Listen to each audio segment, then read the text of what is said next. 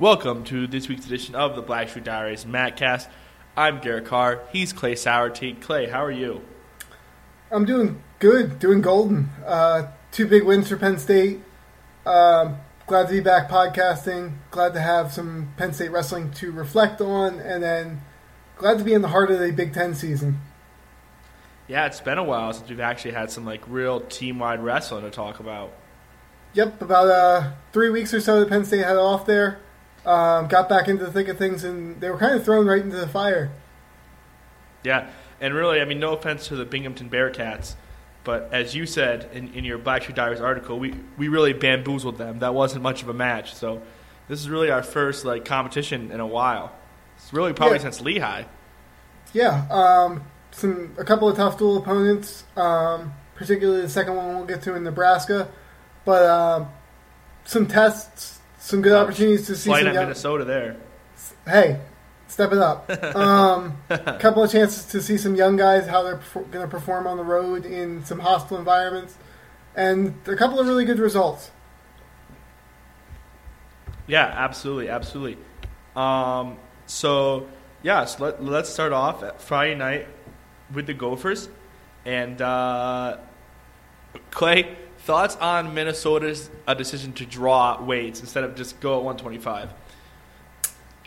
It certainly didn't work in their favor. The decision apparently was due to Mitch McKee's struggle to get down to 133. They wanted to give him some time before he ended up wrestling. I'm not sure how much it helped, which we'll touch on later. But if that was the objective, it worked out only one weight worse than the best it could have. Yeah, but ended up drawing weights, ended up starting at 149, which if you're starting a duel against Penn State and there's one weight you probably don't want to start at, it's got to be 149, correct? Yeah, I would think so. So not the best, maybe not the best of luck there for Minnesota, but I think that's the last time Mitch McKee struggles with his descent. Yeah, really. And a good nugget there on McKee. So we start at 149, and of course, I'm trying to watch the Big Ten Network feed, and that's not working. It's frustrating people, but we missed it, and Zane Rutherford goes out there and gets the fall. Yeah, BTN Plus. A disclaimer: I can deal with your announcers who don't know anything about wrestling. I can deal with your shoddy camera work. I can even deal with the really bad graphics that don't let you know what's going on. Not a huge fan of the no wrestling. Of no wrestling when I'm paying for your service. But that being said, didn't seem to affect Zane Rutherford. Came out against poor Carson Brolsma of Minnesota, who's down from 57. Replacing the recently departed Freddie Stroker, who decided that he had enough of the Minnesota wrestling room and decided to transfer. Whatever was going on up there. So Brolsma gets thrown into the wolves. Rutherford gets a couple of early takedowns, I believe, and ends up with the fall in 228. And just like that, the decision to draw to see where they start is not looking so great for Minnesota. Yeah, Zane, doing Zane things, looks good. And then we go to 157 with the second half of that, the Bash brothers in the middle of the lineup there for Penn State. Everyone's favorite wrestler, Clay. Tell us, what did Jason Nolf do? Jason Nolf pinned Jake Short of Minnesota in, let's bring the time up, 3 minutes and 44 seconds, and actually. Looks like it could have come sooner if he wanted it to. Just a really dominant performance by Nolf against the number 10 ranked wrestler in the country, according to Flow Wrestling. I actually spoke with Black Shoe Diaries editor Carrie Green, who handles some wrestling coverage, and she was a bit surprised at Nolf's fall over Short. I'm not sure that I'm in the same boat. 157. I think we both had a pin. 157, not really the deepest weight this year. Right now, the third-ranked guy in the country is Tyler Berger, who Nolf kind of took care of last year, 19-3, and took care of this year, which we'll touch on in a bit. But just a pretty dominant performance by Jason Nolf, and you come to expect that type of thing from him. Yeah, Nolf's good. That's not really that surprising. What he did, Jake Short overmatch. Then we go to 165, and we go to Senzo Joseph against highly ranked Nick Wanzak, a top 15 kid there, depending on your service. And Joseph with a nice win, 7-4. Yeah, we've got Wanzak at lucky number 13, according to Flo. Or not Joseph. Wanzak is number 13. Down from 174, replacing senior Brandon Kingsley. Also could have been Larry Early III, who decided to transfer, who's I was kind of gone between 57 and 65. Interesting performance by Chenzo. He looked the better wrestler for most of the match. There was a point in the third period where Wanzak was able to get a takedown, and the Minnesota announcers actually mentioned that they thought Chenzo was gassing a bit, to which Chenzo responded by shooting through a double leg and opening the margin to 7-4, and actually rode that period out to get the 7-4 decision. So a really nice thing to see with Chenzo against a solid wrestler that if he needs a takedown, that he can kind of get that, I don't want to say whenever he wants, but knows he has it in his back pocket. Yeah, I thought it was kind of compared to like in a basketball game, like you can't make a shot for a couple minutes. That's what it was like for like 30 seconds in that match, where like Senzo looked totally out of it. Then he responded, kind of. If that makes sense. It's very interesting to see Chenzo work this year. On the freestyle circuit, he has a nice little low single that he uses pretty often, and I don't think he's used that enough this year. I believe I touched on the last pod that I'd like to see him work that low single a little more, maybe shelf the leg and look to finish. I think he can get the legs more often than he has. He needs to shoot more.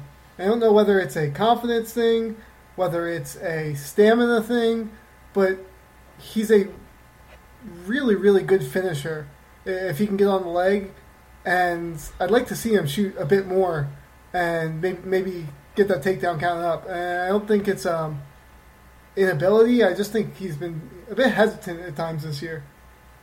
Yeah, I agree. So let's go to 174 now.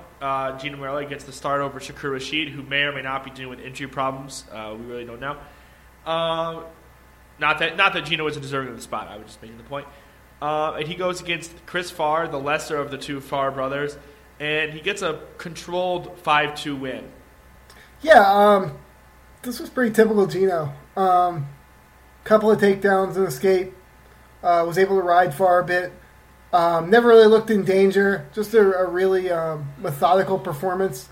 I don't want to say filling in, but starting over Shakur Rashid, who apparently is dealing with a skin infection, which is the second time, I believe, in 2 or 3 years that Shakur's had a skin infection. So unfortunate for him. I don't know whether it was just whether it was a health thing or whether he just wouldn't have passed skin check.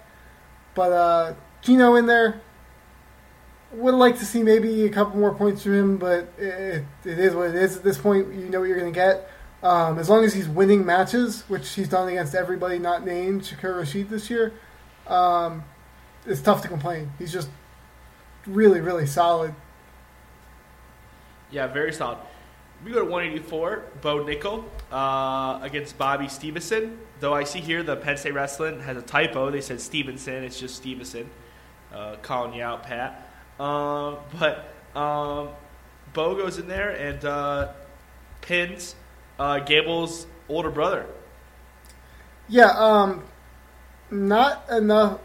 Not a nice moment there for Bobby Stevens having to come out against a still pissed off Bo Nickel, who I'm pretty sure is going to be pissed off until he's able to forever. Forever. That's true, but maybe until he gets a chance at redemption this year. He worked him over pretty good. Bo a couple takedowns, and then Stevenson looked shot. I mean, maybe two minutes into this match. Bo's just really on another level, which we'll touch on again later in the podcast. But I think there's really no arguing right now that he's cemented himself either in a tier with Gabe Dean or a tier below Gabe Dean and above everybody else at 184. Yeah, for sure. Then we go to 197. We have the good Farr brother, Brett Farr, against Matt McCutcheon. And McCutcheon got to the legs a lot, but that doesn't really bother Farr. He's good. He's a good scrambler. And ultimately, McCutcheon never really gets close to a takedown, and Farr wins 3-2. Yeah, we had a bit of a dissension here. We talked about this earlier today. I actually had a conversation briefly with Christian Piles about this, who kind of agreed with me that McCutcheon looked good, but agreed with you that he wasn't necessarily close to the winning takedown. Farr's been pretty outstanding this year. Farr is, I think, clearly the number 2 wrestler in the country.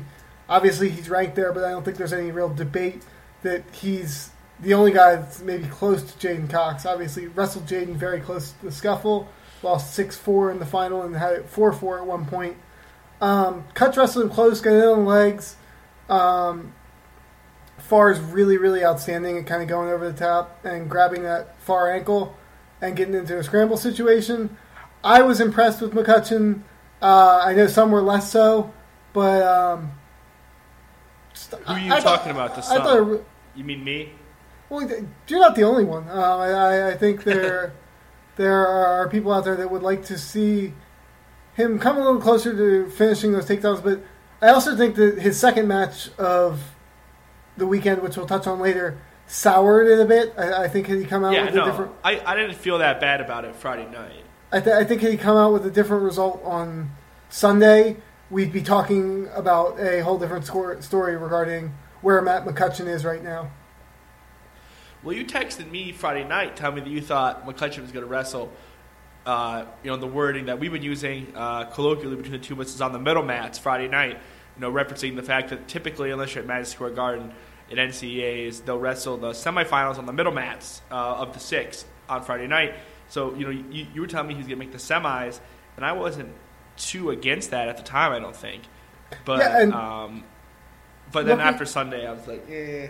Looking at 197 this year, there's Jaden Cox, there's a bit of a plateau, there's Brett Farr, and then there is a cliff until I believe Jared Haught is ranked 3rd of Virginia Tech right now. He can beat at 197. Matt McCutcheon can beat Jared Haught. Don't get me wrong, he lost to Aaron Studebaker. I think he can lose to Jared Haught. But going down the list, Haught, Preston Weigel of Oklahoma State is number 4. I kind of like Weigel, actually. I think Weigel presents some issues with his length, but I think he can be beaten. Colin Moore of Ohio State, who's looked outstanding against Jaden Cox, didn't look as good. I thought McCutcheon looked much better against Farr than Colin Moore did. Colin Moore lost 14-7.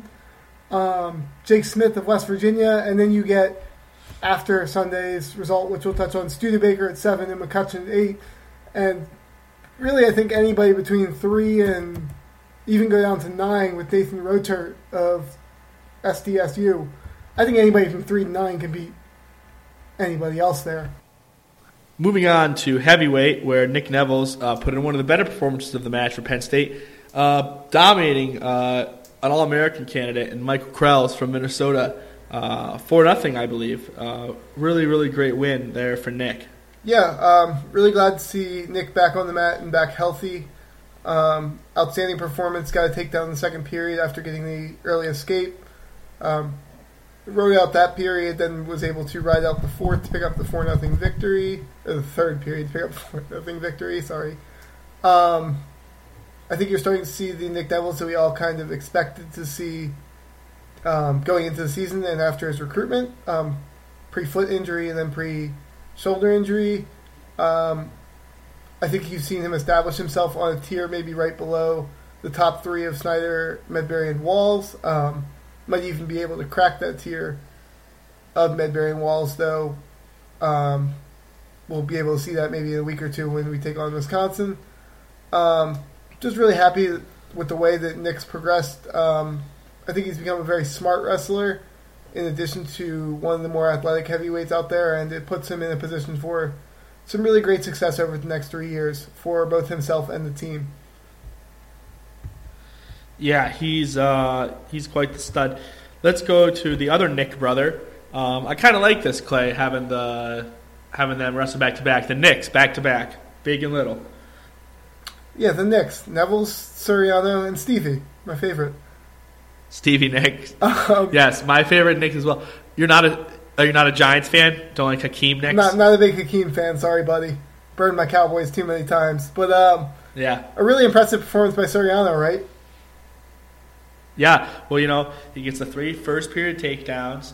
He, he doesn't do a great job on bottom, but he doesn't do a terrible job. I mean, Lezak has made some good wrestlers look foolish on bottom. Lezak probably is the best rider in the weight. So, Soriano doesn't get turned, and it adds up to an 8-6 victory. He does give up his first takedown. It was kind of a cheap one, but, I mean, it's whatever. Yeah, the first takedown Soriano's given up in folk style since his freshman year of high school, which is just absurd. 8-6 win. I didn't think it was as close as a score. I definitely don't think he should have got hit for a stall point, which we'll get on a bit later. I thought that was a bit of a ridiculous call, but really dominating performance. And I think similar to Neville's, he kind of cemented himself as maybe that second or third best guy in the country right there with Gilman and Dance above that tier. Under him, where you got guys like Cruz, Lee. I have him in top tier, so yeah, I think it's a bit different from Neville's, where you don't have necessarily a Kyle Snyder. We definitely don't have a Kyle Snyder. I think Soriano might be the Kyle Snyder. There's nothing to show me so far that he isn't. I don't know if I go that far, but I also think I'm just saying. I think he's going to be in a position to contend for a national title, and I think he's cemented himself above that tier of guys like Lezak and Cruz. And maybe even Dylan Peters, who struggled a bit this year. I like Dylan Peters, too. No, I think Dylan Peters is an outstanding wrestler and really fun to watch. I just think Soriano's the far more consistent wrestler, and I would favor him in that matchup probably 9 out of 10 times. So moving on to 133, George Carpenter gets a start. Go George. Clay, did you know that George didn't start wrestling until high school? I don't know that I knew that. That's just something I read on the Blue WI board, but no one would. I doubt anyone would lie about that. So really impressive if that's the case. But a good performance here from George. I thought he got screwed. I thought he should have at least had a chance to take the match to sudden victory. Comes out early, gives up a takedown in the first 30 seconds or so of the match to Mitch McKee, highly touted recruit out of Minnesota, stayed in state with the Gophers. Really known for his freestyle prowess and some of his Greco prowess, but McKee gets the early takedown, gets the ride out, not looking great for George, and then McKee gets choice and takes bottom, and George rides out the entire period. So he goes cuts the riding time down to, I believe, 17, 18 seconds. Goes into the third. If only George would have been able to get out. In that first period, if only he'd been able to get out, ride him out, get the riding time point, and then take down and get another point. I was very surprised with, we talked about this before, I don't quite understand why coaches necessarily feel the need to put their wrestlers under. If I'm McKee and I have choice that second period, I'm without a doubt taking top. I mean, it's not even a question. I think you either put yourself in a position to turn the wrestler to ride out the period and lock riding time before you even get to the third. As is, he chose bottom, got ridden out, which gave George just an 18-second, I believe, deficit going into the third. And then George rode out the third, giving him a riding time point. That being said, McKee didn't get hit for stalling until, I believe it was 5 seconds left in the match. Yeah, 10 seconds. It was not enough time to stall again. I have two issues there. I thought, given the call that was made against Soriano the match before, McKee was doing far less on bottom. So, in that case, he could have easily been hit for stalling far sooner. And if you're going to make a stalling call, don't make it with 5 seconds to go and one guy going underneath, because all you're doing is making yourself feel better about calling it. You're not changing anything in the match.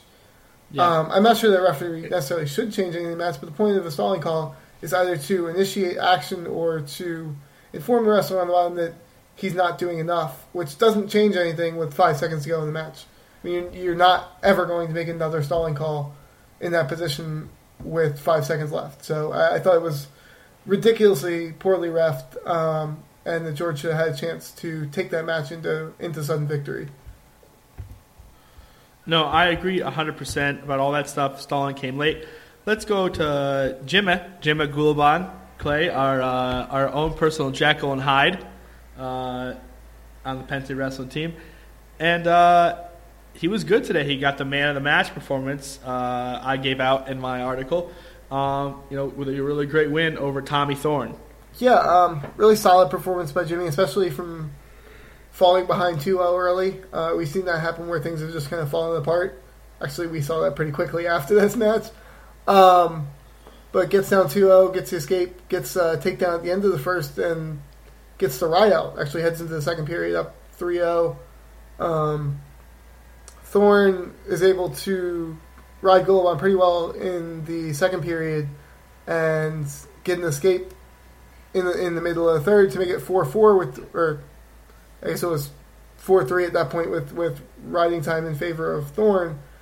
And Jimmy does what he needs to do, gets a late takedown, finishes pretty quickly, although I was kind of skeptical about the 2 call. I thought it was a very early call for the 2. Yeah, a little early. I thought Jimmy was kind of laying still perpendicular across his body, but I'm not going to complain, and a really good performance against a ranked wrestler for Jimmy Gulaban. Yay, Jim. So, all in all, a pretty fantastic performance for Penn State. The first road duel of the year, correct? Yeah. The first road duel? No. At Army. Oh, yeah. First Big Ten duel of the year, and obviously then first road Big Ten duel of the year in a hostile environment and never looked in any trouble. So really encouraging signs from a lot of guys in Minneapolis. Yes. Let's go to Lincoln, Nebraska. Little southwest trip down the heart of middle America. Fly over state country. And let's go to 125 there. Starts off with a real barn burner. Suriano Lambert. And I thought Suriano looked real good.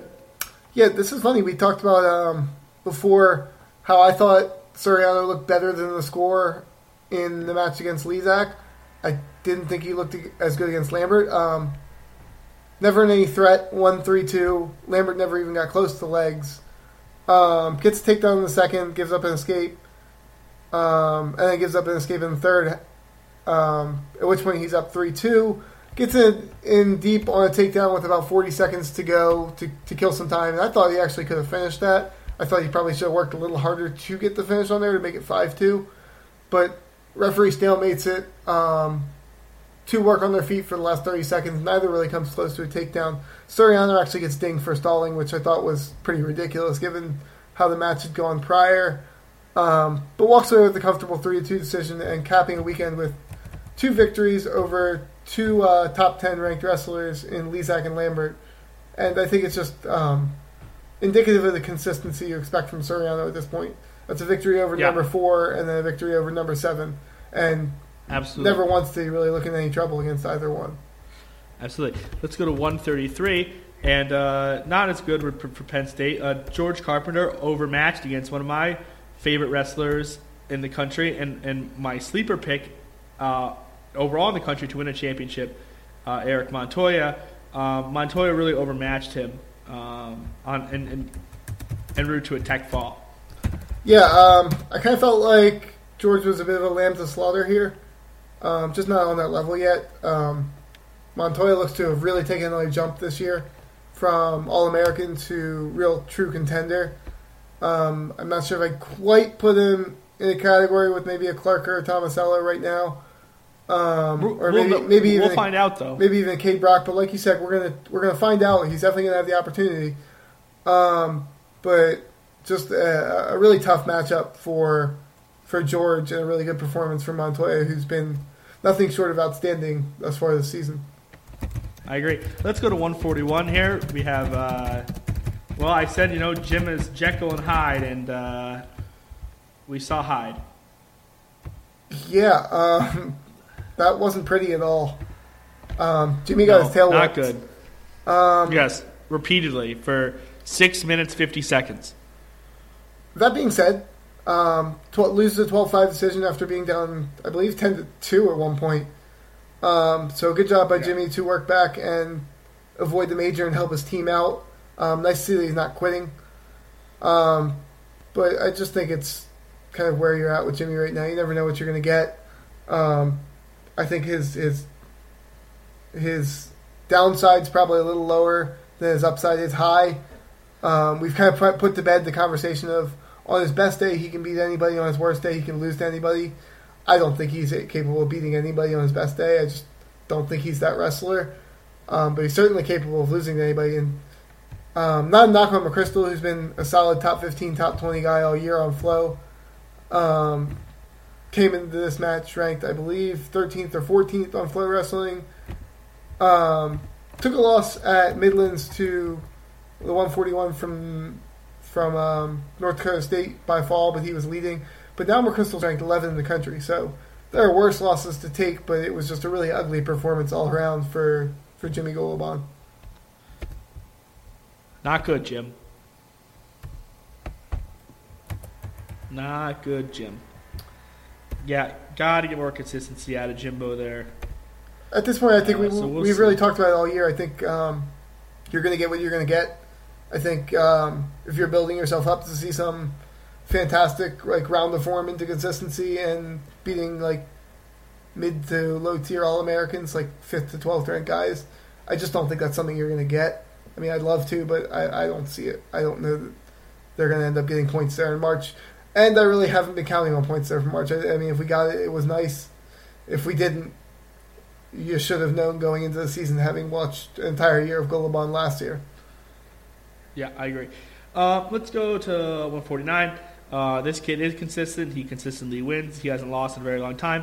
Not much to talk about here. Zane gets the major, 19-6 over Colin Purinton. And then we go to 157. Let's play our favorite game of the show. Clay, what did Jason Nolf do? Jason Nolf put a bit of a whipping on Tyler Berger, who has been pretty outstanding actually this year. Closed the gap from last year where he lost 19-3 to Nolf. Only lost 15-7 this time, but really Nolf looked in control. Impressive showing by Berger to get a takedown late in midway through the third. Really impressive gas tank by Berger, who I thought had Kemmerer beat at Midlands. It might be the number 2 or 3 guy in the country right now at 157. I believe right now on Flow Wrestling he's ranked in the top 3 or 4. Ranked third right now by Flow Wrestling, right above Jordan Cutler of Lehigh, and right below Kemmerer. I know that match against Kemmerer was a bit contentious for some, but Nolf's just on another planet from any of the rest of these guys at 157. And cutting back to Zane real quick, 19-6, I thought he probably got a little unlucky. Could have got a few more stalling calls on Purinton, who showed no attempt to fight up from bottom or no attempt to push forward, and only got dinged for 1 stalling point, which was a bit ridiculous. But about what you expect out of both of these guys. And I think it also says more about Berger than it does about Nolf. I think Berger's really climbed levels from last year to this year. Let's go to 165. And Vincenzo Joseph goes out there and gets another nice win for Penn State. Yeah, taking on, I believe, freshman Dustin Williams from Nebraska, 27 victory. Really tried hard. It was kind of funny. The Minnesota match we touched on, the announcers mentioning him gassing. Well, right now he was in on a shot with 5 seconds to go to try to get a tech fall. So clearly there wasn't much gas tank issues this week. Used a nice little inside trip, I believe it was, if I recall correctly. My memory's a bit fuzzy, to pick up a big four and then back points. And I actually thought he had to fall at one point. I thought the referee was. He did, but the ref was a bit out of position there. I thought he had to fall on the edge of the map, but this was, I thought, one of Chenzo's best performances of the year, other than the Chad Walsh win. Obviously not a highly touted guy, but you want to see elite guys at the weight putting up big bonus, and we might need bonus points. You want to see him putting up big bonus, and that was exactly what he did coming out against Nebraska. Really put in a pretty great performance. I agree. Let's go to 174 pounds. Gino Morelli, all reliable, does his job. Yeah, 2-1 victory here for Gino. I think he looked outstanding. I don't think Michael Barnes is all that great and has had a really rough season. But he didn't lose and never looked really in threat of losing. I don't know that Barnes got in on anything at any point. I would like to see Barnes have to come forward a little bit more, maybe get hit with the stalling. Beep, beep, beep. Gino, I don't know that he'll feel this was his best performance of the year, but again, the result was never in question. Solid guy who, in the past, I believe Michael Barnes has been ranked in the very back half of rankings from that 17-20 range in either flow or intermat. So, solid performance. Can't complain too much. Would like to see more, but it is what it is. Yeah, it's a good like first round opponent at NCAA kind of thing. Yeah, and again, result was never in doubt. So I think that's nice to see. Let's go to 184 pounds. Bo Nickel, number 2, taking on last year's runner-up, TJ Dudley. Bo, a lot better than him. We both predicted it 10-5. Not much to talk about here other than Bo is just a lot more athletic than Dudley, a better technical wrestler with the bigger gas tank. We nailed this one. Actually, I think it was probably closer to the major than the result even gave. Yeah. Bo was dominant. What was it 4 takedowns to 1? Five takedowns to 1, maybe? I don't know. Bo got on the skate point. Did Dudley even have a takedown? No, I don't think so. Or no, 5 takedowns, No. 4 takedowns to none then. Or 5 takedowns, Yeah, 5 takedowns to none, I don't know. But an outstanding performance by Bo, and Nickel is, or not Nickel, I think Dudley's pretty unquestionably maybe the third best wrestler in the country at 184, and Bo was pretty clearly on a different level, and I think it just sets up. If you were going to pick a match in the country that you're like, I'm pretty sure this is what the semifinal is going to be, this is like a pretty good It's going to be match. Bo Nickel and Tim Dudley, and I think it's also going to be the final. Unless Gabe Dean loses somewhere. You could see maybe like a Sammy Brooks sneak in there, but I mean, it's I would as good a bet as you're going to get. I would favor Dudley to kind of grab that 3 spot, and it sets up a matchup that we're kind of salivating over, and I think the entire country is salivating over. Is hopefully we get a Bo Nickel Gabe Dean matchup in the final at 184. Good chance that's the last matchup of the night. That's where I'm going. Great minds. I think if you're the organizers and that match comes to fruition, you're looking at a match that could well decide the Hodge Trophy. It could well decide whether Gabe Dean has a 3rd national championship. It allows you to start national championship team. It can't be that close that late. I cannot wait until 11 p.m. Provides organizers a chance to start at 197 with probably a hometown boy in Jaden Cox going for a 3rd national championship in front of a hometown crowd and a home team crowd in St. Louis. So really excited about the prospects of that. Don't want to get too far ahead of ourselves, but Bo was dominant and just a really good performance. Yeah, it'll be interesting. The only other matchup I'm thinking that maybe, like, depending if it, obviously you'd want it to be a matchup where it could potentially decide the national championship in a win or a lose situation. So, like, I don't know, if somehow Iowa has a good tournament, like Sorensen, Zane, that'd be fun to finish on just because I know we'd win. It was interesting. It was pointed out to me by, I believe, Dan Lobdell Wrestling Nomad over at Flow Wrestling that even if it comes down to a team race, none of the team potential finals are tight matches. Unless we get like a Suriano Gilman. Should Iowa, that's the only one. But right now I think most folks have Oklahoma State as the number. Oh man! As number How two about in the this? How country. about this? A Bo Nickel Miles Martin rematch for all the marbles. I would like to see Miles Martin decide that he was going to actually wrestle this year before we even throw that out there. But right now, I think for most, we're looking at Oklahoma State. Dolph JoJo. Oklahoma State's probably Actually has a chance. Probably the second. What? Right now, I think we're looking at Oklahoma State probably the second best team in the country, maybe the first best team in the country, and yeah, that would the matchups in the finals there. I don't think are close. I mean, you would get at 149, you'd probably have possibly Kalika and Zane, which I think Zane runs through him. The problem is, like, if Kalika gets to the finals, Penn State could be in trouble. I don't think that's necessarily the case, but we'll see. At 157, you would see You're so optimistic. Nolf and Joe Smith, and I don't think Joe's on Nolf's level. But he's so satisfying. Maybe, doubtfully, possibly a Kyle Crutchmer, Mark Hall if Hall comes out at 174. We saw that already. Cool. Not close. So even if you have 3 team title matches in the finals, I think they're pretty cut and dry. Yeah, I agree. And just a reminder, other teams, if you want to get Penn State, get them this year. You're not getting them next year.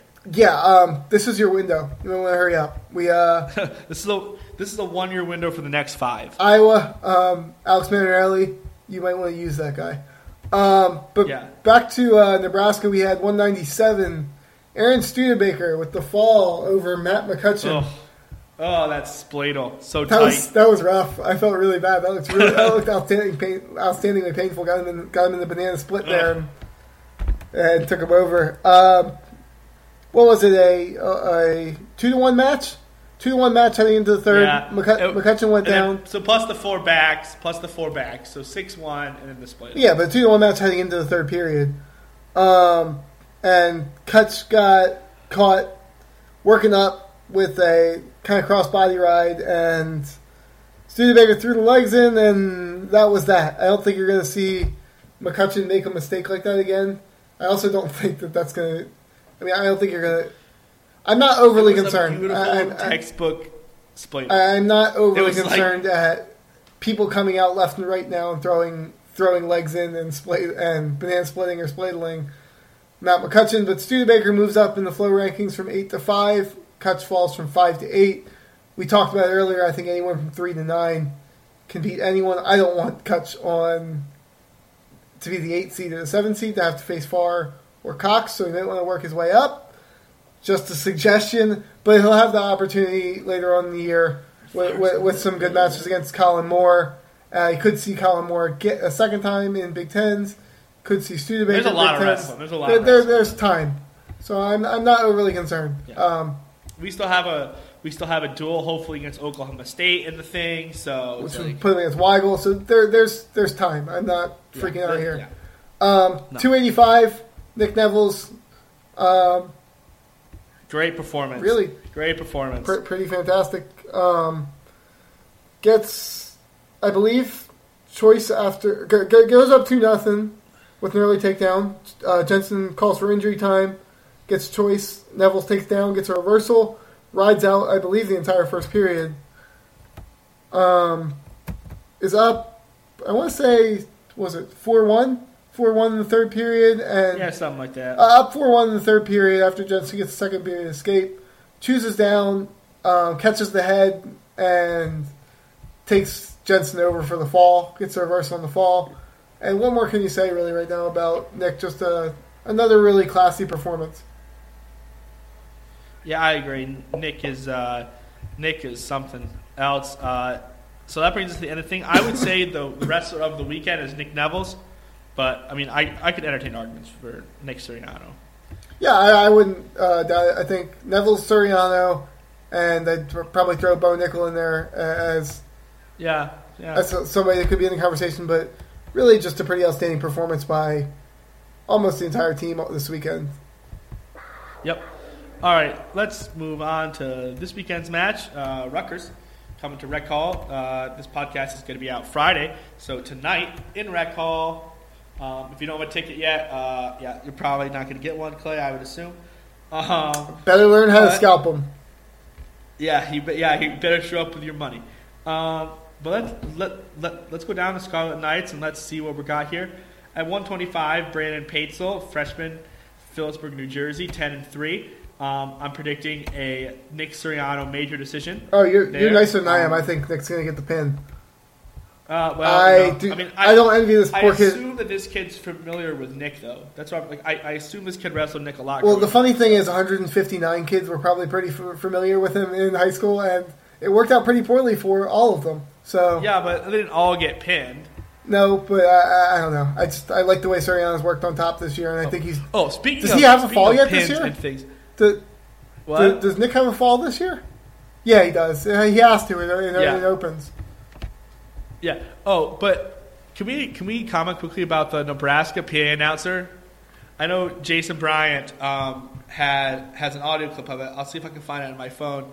Of the Nebraska PA guy was so optimistic about like Nebraska scoring points. It wasn't even optimistic. It was just obnoxious, and I hope that I never have to listen to the guy again. I'm gonna try to find it on Jason Bryant's thing. It's really funny. But working our way through the weights now for Rutgers up to 133. We have Scott Delvecchio, a junior out of South Plainfield, New Jersey, 13.6 on the year. I think we're going to see Jerry Cortez run out. Do you share the same? Oh, I got it now. Do you share the same thing? I got it now. Yeah, but 1 second. This is a preview of the of the Nebraska PA announcer.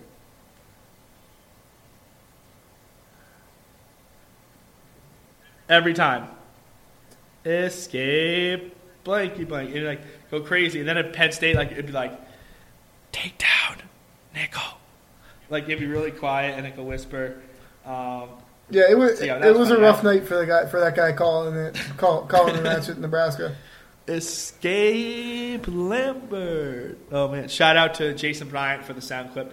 All right, yeah. So let's go 133. I think it'll be Cortez. I'm gonna be. Let's say Cortez gets the fall. He's good on top. Yeah. Oh, see, now we're switching it up. Now I think Cortez gets the major or even just the decision. I also don't know. No. I don't know what to expect for Jared working back from injury. I don't know how healthy he is. I would hope that if they throw him out there that he's 100%. So we'll see. At 141, Anthony Ashnall, good wrestler, number 6 in the country. On Intermat. Let's go. Let's say Jimmy keeps it to a decision. It's going to be ugly. I'm trying.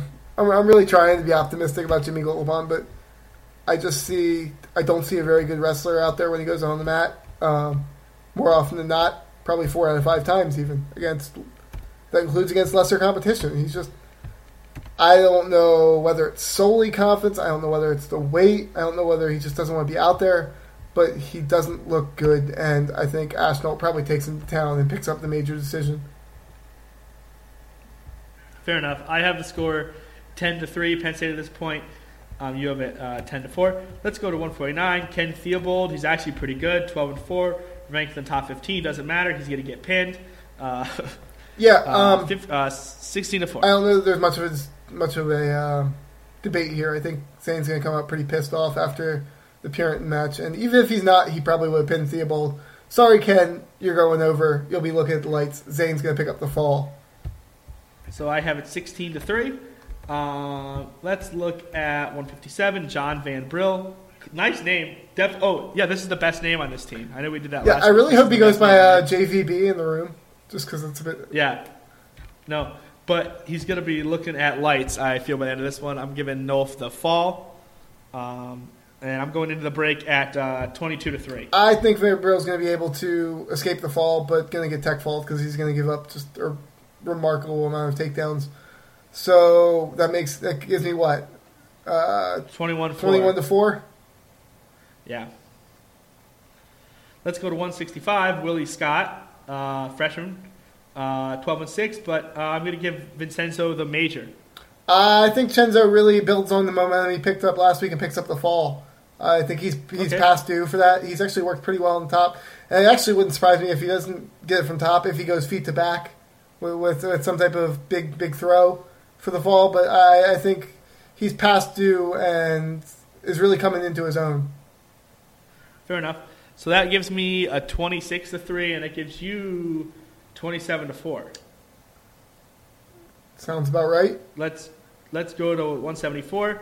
Who knows who's going to wrestle for Penn State this Friday night? Well, it's been Gino now for 4 or 5 straight, but Shakur dealing with the skin infection should be good to go this week. If you look at the match notes, both are listed. No Mark Hall listed. I think we're getting closer to that not being an option. We'll see. You and I both discussed off air that. Yeah, but, both of our sources has his red shirt. Yeah, you and I discussed off air that if it's going to happen, it needs to happen in the next 2 weeks. You're not doing anybody any favors. I prefer it to happen Friday night. But I think we're going to see Shakur Rashid here, and I think we're going to see Rashid pick up a major decision. Okay, I think we're gonna see Gino again. I think Gino gets a decision. So I have it 29-3. You have it 31-4. Let's go to 184. Nick Gravina, another decently ranked kid, but he's not Bo Nickel. I'm going to give Bo the fall. Yeah, Gravina's been very weird. He's kind of been up and down. I think he has a couple good victories on the year, but did not look good in losing to Illinois' 184 this past weekend. And Bo seems just to be on a warpath, so I'll second your call there and give Bo the 6 points. So what's that for you? 37-4. What am I? I'm at 36-3. Let's go to 197. And their lineup is really bad at the bottom, from what I understand. Matthew Carenti. I believe actually Carenti was ranked pretty often in Flo's high school rankings. He's just not quite ready to go, I don't think. I think he may actually end up being a pretty solid 197 wrestler for Rutgers with time. That being said, I think Matt McCutcheon, if he's healthy, I thought he might have looked at. Any chance we see K-Star? He's not listed on the match notes. Not listed on the match notes, but we'll see. I haven't heard anything out of the room on that, so I'd be pretty surprised. But I think McCutcheon comes out and gets a major decision here if he's ready to go. I'm giving Kutch the fall here. I debated it, but I realized that I'm giving everybody on this team pinfall or tech fall, and at some point that's just not. Oh, pinfall, not a word. Oh, a pin or a tech fall. So I think at some point I'm probably overcompensating and should step it back. So that's about that happens here. Yeah. No, I have it now. I have it 42-3 or something like that. You have it like 41-4. And 285. You know how I said that I was predicting too many falls? Yeah, this is definitely gonna be a pinch. Yeah. One of these poor kids are getting taken over. Both are one's 8-6 on the year, one's 6-6 on the year. Either Rashawn Gross Jr. for Rutgers or Mark McDonald. Nick's gonna put a hurting on one of these kids. Also, all of these kids are Jersey kids too. They don't have one out-of-state kid. Jersey wrestling's pretty impressive, but no, it's good. It's good. It's just amazing to see. Yeah, very very interesting to see. So that gives me 41-4. I actually, which is funny, I don't know that I'd set the over under that high. I'd probably set the over under closer to like 38.5, 37.5. But 41-4 41-4. No, you're 47-4. You have to add those 6. You have 47 points. Okay. So add 6 points to my over under then. Okay, so 44 is your over under. You have 47-4. I end up with a 48-3 victory for Penn State. Oh, that'd be beautiful too. But I think it's going to be a pretty comprehensive victory in the return home, and could be a long night for the Rutgers wrestlers. Yes. Yes. Clay, are you a fan of Rutgers athletics? Not a huge fan. Can't say I am. Me. Although I will say that every Rutgers wrestling fan that I've interacted with has been pretty solid. So yeah, no, they're cool. We will separate Rutgers wrestling fans from the rest of the Rutgers athletic department. If you were one of the Rutgers fans I met at Mustang Sally's bar last year before Penn State won the NCAA championship, what's up? If you're listening to this, so what's up? Big time performance by Penn State, predicted by both of us. Elsewhere in the country, we've got a pretty interesting weekend. I know I talked to you briefly off air about tuning into Iowa, Oklahoma State, and I think this has, just massive storylines from top to bottom, from not just an Iowa and Oklahoma State perspective, but from a national perspective. Yeah, I agree. We can get more into that after the match, next week. Kind of running out of time here. So our show. Your quick prediction on that duel. Who wins, and give me a final score quickly. I just hope Iowa doesn't win. I have Iowa winning 19-16, I believe. I hope Oklahoma State wins. So big weekend across the country. Glad to have Penn State wrestling back, and especially on back-to-back weekends. This is starting to feel like we're getting into the meat of the season, and hoping for some big things coming up. Clay, we're only like 8 weeks away. From, 2 months. 2 months out. NCAAs, yeah. I mean, we're right there. It's nitty gritty time. Pretty excited for them to pick up a 6th national championship in 7 years. Oh, you're so confident. I'm so not. Hey, we'll find out. We'll find out as the season progresses. But I'm feeling pretty good right now, and haven't seen anything change my mind. Clay, did you notice that Gavin Teasdale took his commitment off his Twitter page? I hadn't noticed that actually, but I know there's been a little bit of talk there, a little bit of scuttlebutt. Iowa commit has some ties to Penn State. Definitely something to keep an eye on. I don't know that anything's imminent. I don't know that anything's going to change, but this is the second time in 2 weeks that something's happened. Again, you can't read too much into Twitter. I think you'd be a bit ridiculous to do that. But there's definitely some Penn State ties there, and it's not something to completely overlook. Clay, if you were putting your crystal ball on Gavin Teasdale, where are you putting it in at? I don't know how I feel right now. I think if you're an Iowa fan, it's nice to have his commitment, but until he signs on the dotted line, I think things are pretty wide open. I don't think things are that wide open. It'll be interesting to see how that recruitment progresses. I think it's pretty set in stone where he's going. Hey, we shall see. Going to be an interesting one for Penn State and Iowa fans to keep an eye on over the next 6-7 months or so. Yeah, one fan base might want to cover their eyes. The other one, I think, will be a little happier. But that's just my take on the situation. Other than that, Clay, I don't have anything else. Happy to be back in action. Happy to be in the meat of the Big Ten season, and looking forward to putting on a pretty impressive performance against Rutgers. Yes, go State, beat Rutgers.